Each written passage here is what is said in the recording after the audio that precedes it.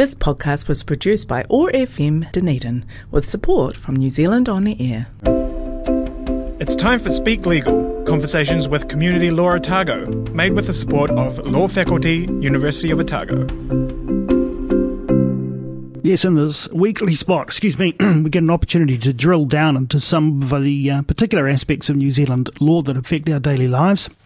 And perhaps if you are facing the opportunity to be part of a criminal trial or otherwise, you, from whatever angle you're taking it, might be interested in learning a little bit more about certain types of evidence. And joining us today to talk about that, Samantha Fowler.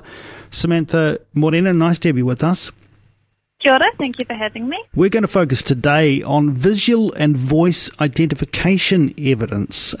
So let's, again, start with a bit of definition there. What are they? So both voice and visual identification evidence are types of opinion evidence, because when you identify someone by what you see or hear, you're making an inference as to who that person is based on observed facts. Section 4 of the Evidence Act defines both voice and visual identification evidence for us. So visual identification evidence means evidence that is an assertion by a person based wholly or partly on what that person saw, to the effect that a defendant was present at or near a place where an act constituting direct or circumstantial evidence of the commission of an offence was done at or about the time the act was done. Voice identification evidence means evidence that is an assertion by a person to the effect that a voice, whether heard first-hand or through mechanical or electronic transmission or recording, is the voice of a defendant or any other person who is connected with an act constituting direct or circumstantial evidence of the commission of an offence. Right, and I guess, there are times when police are searching for something to tie someone to an action, and it's not always immediately clear through other points of evidence, and sometimes you might just have one or the other, visual evidence or voice identification evidence, which would be super, super important in terms of being able to identify someone. Yes, of course.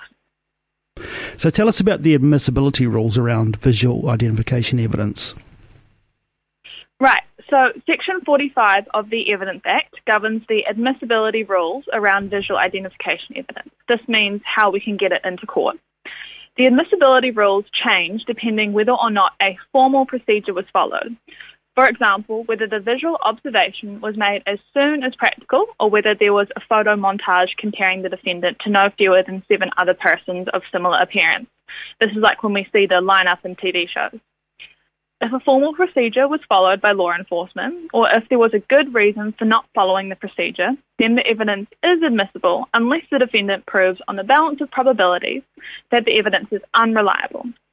If a formal procedure is not followed and there was no good reason for not following, that evidence is inadmissible unless the prosecution proves beyond reasonable doubt that the circumstances in which the identification was made have produced a reliable identification.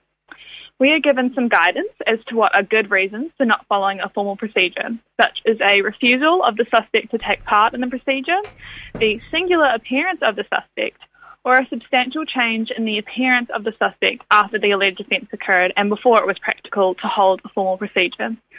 So the admissibility of visual identification evidence is really about how reliable the evidence is and whether we should put it before the fact finder. Okay, and the fact finder being the judge or the jury.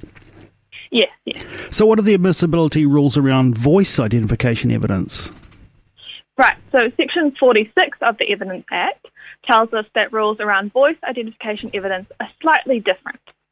Voice identification evidence offered by the prosecution in a criminal proceeding is inadmissible unless the prosecution proves on the balance of probabilities that the circumstances in which the identification was made have produced a reliable identification. So the scope of Section 46 governing voice identification is wider and covers identification evidence of any person who has any connection to the crime and not just limited to the defendant, whereas the rules around visual evidence only pertain to visual identification of the defendant.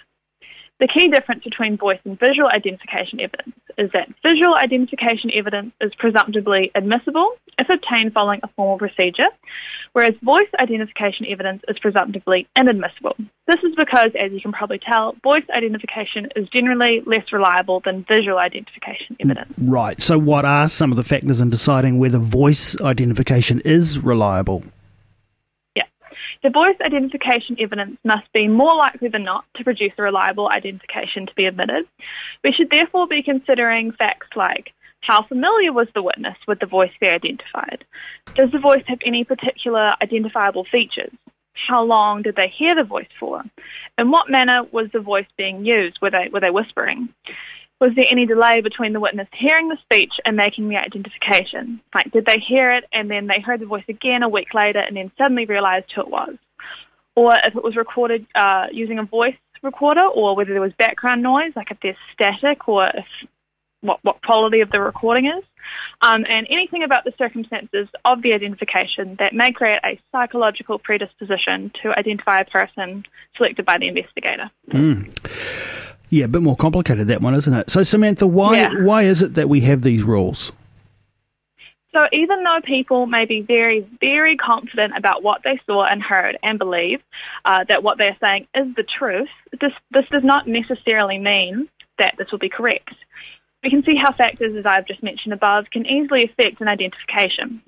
Therefore, there is a serious risk of miscarriage of justice if we do not have these rules for admissibility and allow unreliable evidence to be presented in a very confident manner.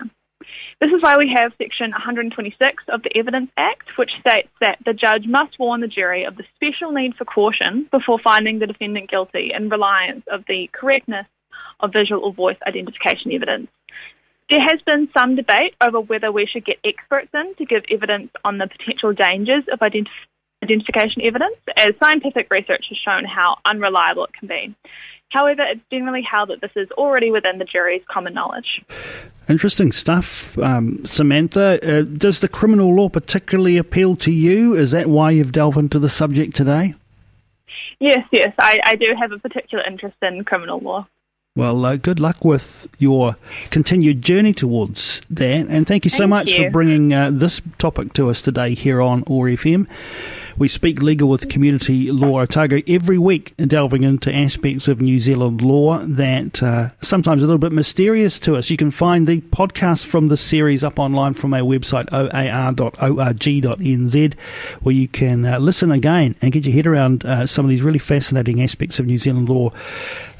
Samantha, thanks so much for joining us. We look forward to catching you further again in a few weeks. Kia ora, thank you. Community Law Otago. Free legal advice and support for the people of Otago. Visit our weekday advice clinics at 169 Princess Street, Dunedin. Clinic session times are available from the website communitylawotago.com. Ring 474 1922 or 0800 169 333 if calling from outside Dunedin. Speak Legal is made with support from the Law Faculty, University of Otago, Training for Life. This podcast was produced by OAR FM Dunedin with support from New Zealand On the Air.